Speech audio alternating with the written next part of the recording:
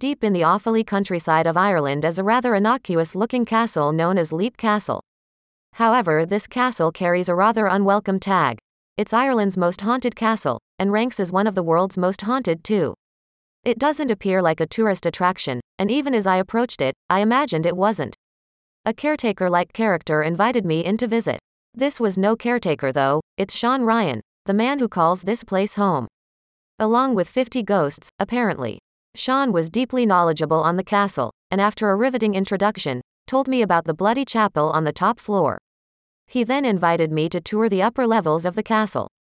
Alone, armed with a torch, I climbed the dark spiral stairs to the room. It was here that brother slew brother many moons ago.